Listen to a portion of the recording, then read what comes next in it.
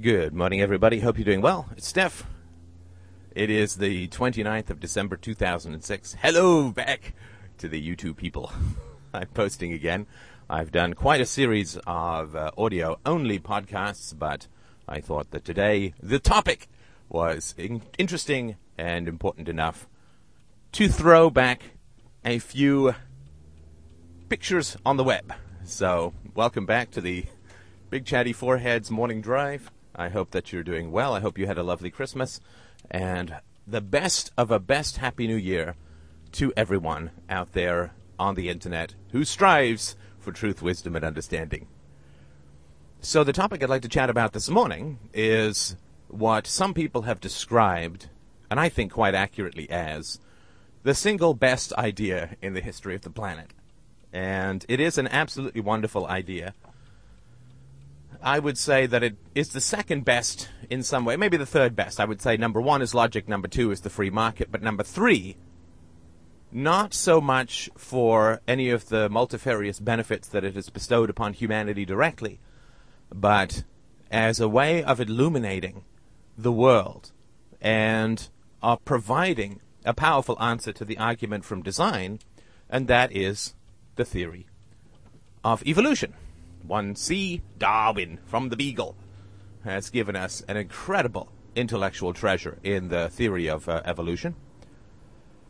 And it is something that I lean quite a bit upon Richard Dawkins, a near-perfect atheist who's written some wonderful books on this topic, The Selfish Gene, The Blind Watchmaker, and currently you might want to have a listen to or a read of a fine book called The God Delusion, which he takes a very good run at religion. I don't think that he's quite successful. That could be my error, and I'm certainly willing to be wrong in the face of somebody like Richard Dawkins, but we'll talk about that another time. But what he does do is explain the theory of evolution with some wonderful metaphors, and I'll throw in some of my own, and we'll talk a little bit about this absolutely astounding and wonderful intellectual construct. The great challenge, of course, for those who wish to explain the complexities and the delicate ecosystem of the natural world, the challenge has always been, well, how can we have a watch without a watchmaker? That's why Richard Dawkins entitled one of his books The Blind Watchmaker. One sec, I have to clean my glasses. Hold on a sec.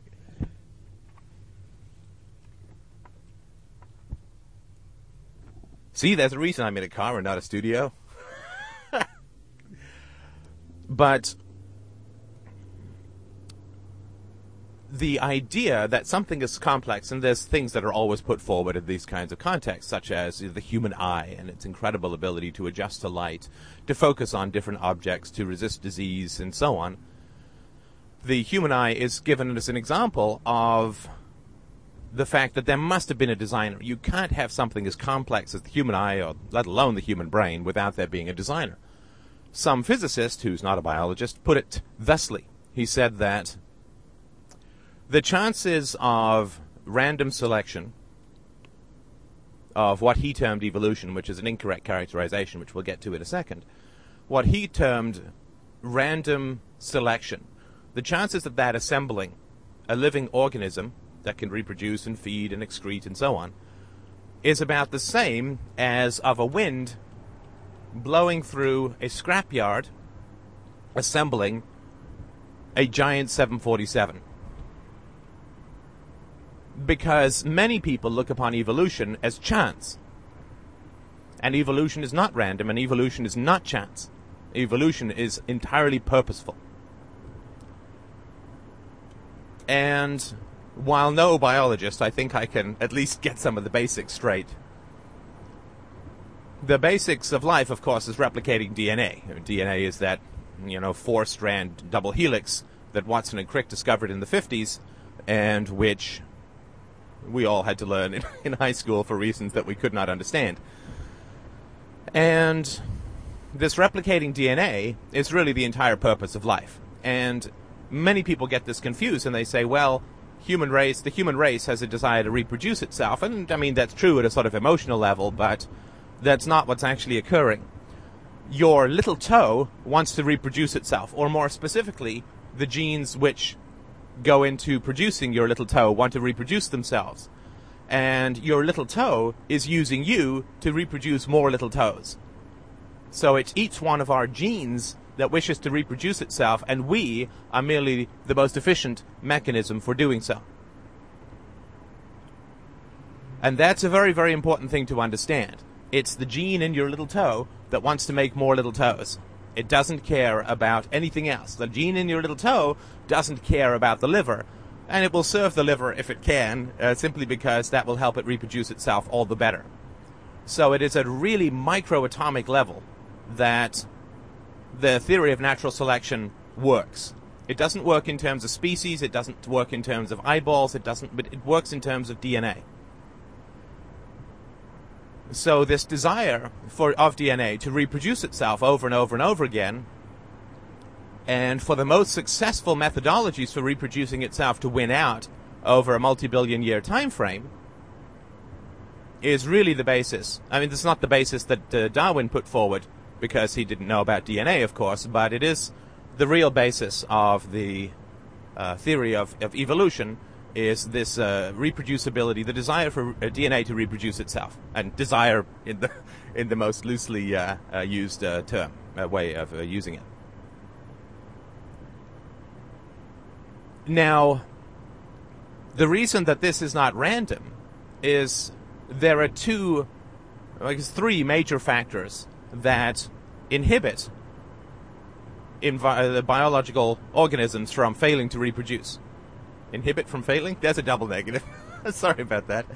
Let me weed that one out as far as a metaphor goes in the ecosystem of my metaphor creation. There's not intelligent design sometimes there, I'll tell you that much. There are three things which are going to largely inhibit, and there is the internal illness or ailments, right? So those organisms which do not create an immune system or some way of repelling invasions from viruses and bacteria and so on are going to fail. The bacteria are going to do nicely in the same way that an antelope fails when a lion succeeds. So there's internal threats. There is the environment itself. So just think of the woolly mammoth in a global warming situation. It either loses its massive fur or it's going to overheat and die.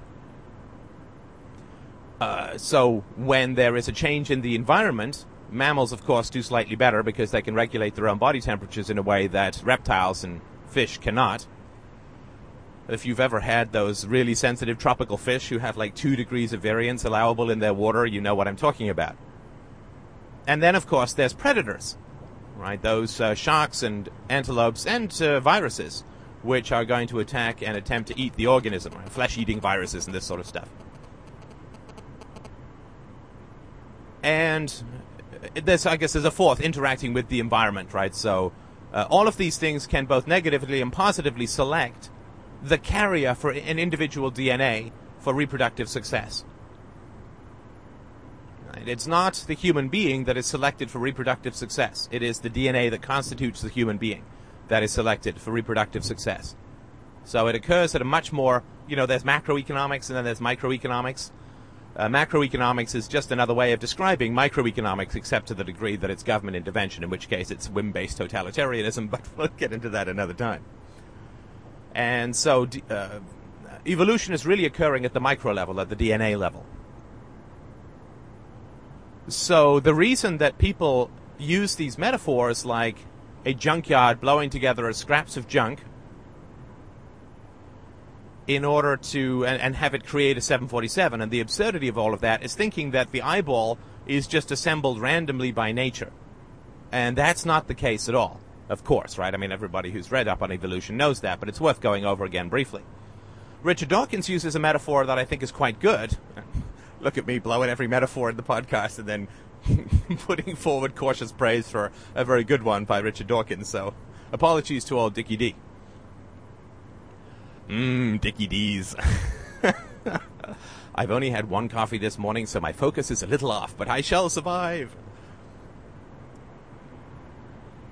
So he says that the reason that people get confused is they think that there's this plateau, like a very high mountain, called the Eyeball. And in this very high mountain, to achieve the summit of this very high mountain, you have one of two ways of getting up there, just you as a human being. So on one side is a sheer cliff face that goes up for 5,000 feet. And it's icy, and there are eagles pecking at you, and it's hellishly windy, and it hails, and so on. And you're standing at the bottom of that, looking up at this 5,000-foot crag face with attacking eagles and hailstones, saying, well, you can't just jump up to the top of that. It's absolutely impossible. So anything that's up there must have been put there by God. Whereas on the other side, if you walk around the mountain, on the other side is a very gentle slope that goes on for miles and miles, which allows you to walk very easily up to the top. Fairly easily. The only problem I have with the metaphor is that it should actually be downhill somehow, because uphill is still an effort, whereas natural selection is like a ball rolling downhill. So people look at natural selection as if it randomly blows together junk to create a 747, or it randomly blows together chemicals and cells to create the eye, the optic nerve, the optic centrus, and so on. And they say, well, that's just not possible. You look at the final product. Well, not the final product, of course, we're still evolving. You look at the current product of a multi-billion year evolutionary process. I think it's 5 billion years or so on that's been going on. And you say, this incredible complexity cannot have arisen out of blind chance. Well, of course it doesn't. In evolution, everything which succeeds slightly more than that which came before is selected for a slight increase in reproductive success. So, if you are... here I'm going to really... here I'm really going to show my ignorance, right? But let's just say that you are a fish. You're somewhere between a fish and a shark. I know sharks are kind of fish, but...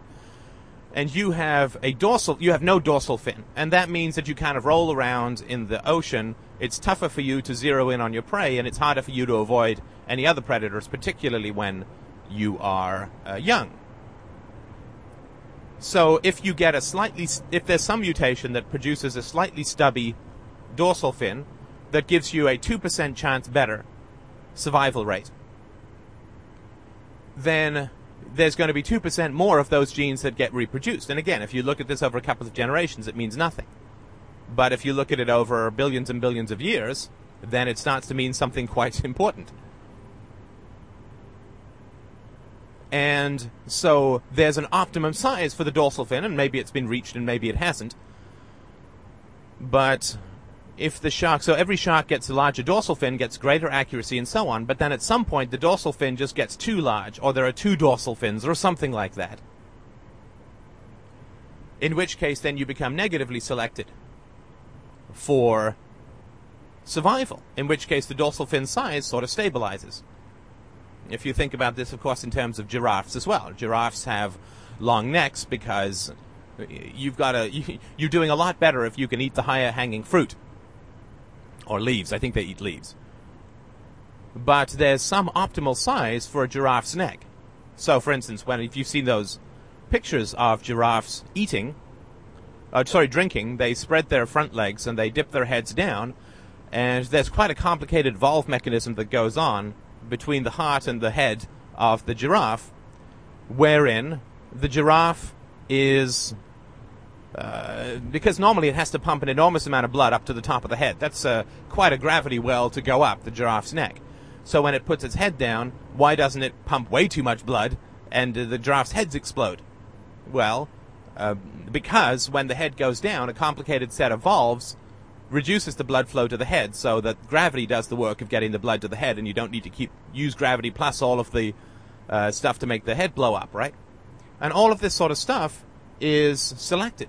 And there is a cost and a benefit to each of these particular selections. So a giraffe that has a slightly longer head is going to do well because it's going to be able to get to higher leaves on a tree. However, a giraffe with a 90-foot long neck is not going to have the muscular strength, or it's going to consume more energy in keeping the head erect than it's going to gain from the additional leaves. Because I'm guessing, but when the neck gets longer, the energy consumption goes up not in a linear, but more in an asymptotic fashion. So there is a kind of stability that is arrived at in just about any ecosystem. Just as in the absence of government intervention, there is a stability that is arrived at with individual exceptions in overall in an economics system, in a free market system. Now, the other metaphor there's two other metaphors that Dawkins uses that I would really I'll sort of pass along to you, with all respect to Dickie D, and also with the suggestion to read his books, which are just fascinating. And his presentation skills are very good as well. He's a very warm and pleasant presenter, and a very good writer. But he says that if there's some incredibly complicated bank vault that has some incredibly complicated dial mechanism for getting into it, combination lock, then expecting, and you have to go through 50 sequences correctly to get it right, expecting that people are just going to randomly spin the dial and get into the vault, of course, is absurd, right? Because each of the 50, I think it's squared. It's been a while since I've taken any stats, but I think they're squared, so the chance is 50 times 50 times 50. I mean, it becomes ridiculously bad that you are going to be able to do it. So bad so that when I go to the gym, I have a lock that has 60 and 3. 60 to 1800 times. So that's all you need for reasonable levels of security at a gym, and a bank vault with 50, and of course an eye has like 5,000 or 5 million or whatever. Expecting people to spin these in sequence all at once with no feedback is to leap from single-celled to human brain, right? To leap up that cliff face, to go from single-celled to human brain. And clearly that doesn't make any sense. I mean, the odds of that occurring are slim to none. But that's not what happens with evolution. What happens with evolution is that every time somebody spins that dial, they hear a click if it's the right number, right? It works incrementally. And yes, the odds of spinning that dial and landing on the 50 each time is only 1 in 50. But we're talking billions of years. Small but possible chances accumulated over billions of years can result in enormous complexity. And a seeming watchmaker. The complexity of the eye is a seeming watchmaker. And so if our imaginary evolutionary bank vault thief guy is listening and spinning that dial, and he spins randomly, right? He doesn't get to turn it and check. He spins randomly. But when it's the correct number, he hears a click, he writes it down, and that number is not lost again. He's passed that hurdle. So he's done number 1. So then he spins randomly again, and after roughly 50 tries, he hears another click, and he gets to move on. How long is it going to take him to get into the vault? Well, not very long. An hour, maybe an hour and a half. Something that was initially impossible, which is without any feedback, getting all the numbers in sequence correct to get into the bank vault, has now become inevitable and, frankly, relatively easy. I think most bank robbers would be very happy if that was the case. In fact, I think that they get those... if Hollywood movies are to be believed, and I'm sure that they are, then bank robbers get those stethoscopes and listen for the click of the tumblers that tell them they're on the right path. That's what makes it easy, and I'm sure that there are massive sound dampeners and felt and whatever they put in there to make them inaudible, right? The clicks of the lock. So something against which the odds were enormous, and the chances of success were almost infinitesimal, 1 in a trillion or something like that. suddenly becomes the tidy work of an hour or so, and eminently possible. Because with evolution, it's not everything happening in sequence and the odds accumulated all at once. It's just every single step that moves forward that is selected for success has to be the basis of any other step.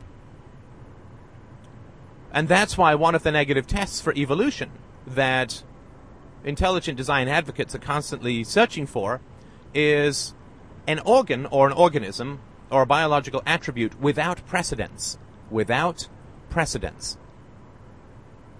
So yeah, the human brain, monkey has a brain, duck-billed platypus has a brain, mosquito has a brain. So there's precedence for it, and you can see the step-ups in evolutionary terms of the brain. And every organ that you can find, every biological attribute that you can find some level of precedent for it. Some simpler form of it, some pre-form of it. If a computer popped into existence, I mean, let's get really gross and say that some duck-billed platypus gave birth to a working computer, then biologists would have a bit of a tricky time, right? I mean, that would be a little bit tough to explain how a fully assembled computer came out of the womb of a duck-billed platypus, because there's no precedence for it. And there are some little wheels and little, pseudo-motors that occur in bacteria and so on, but each of those component parts has precedence, and the combination is biologically viable and beneficial. So this does not dispute the theory of evolution at all. By the way, it's a little bit more than a theory right now. It's called the theory, right? I mean, people get confused, and the creationists will say, but it's only a theory. And it's like, well, that's true. And there are theories of gravity as well, but that doesn't mean that gravity doesn't exist. There are theories of evolution. There is a theory of evolution, but that doesn't mean that it's not proven. The theory of evolution is about as proven as things get in science. There has been no instance found, despite, 150 plus years of searching, there has been no instance found of something which has accrued in an evolutionary sense which did not have a prior precedent. And the proofs, you could go on, right? And I've mentioned some of these before in the show, but there is the fact that whales have hind legs, even though they haven't walked on land in hundreds of millions of years.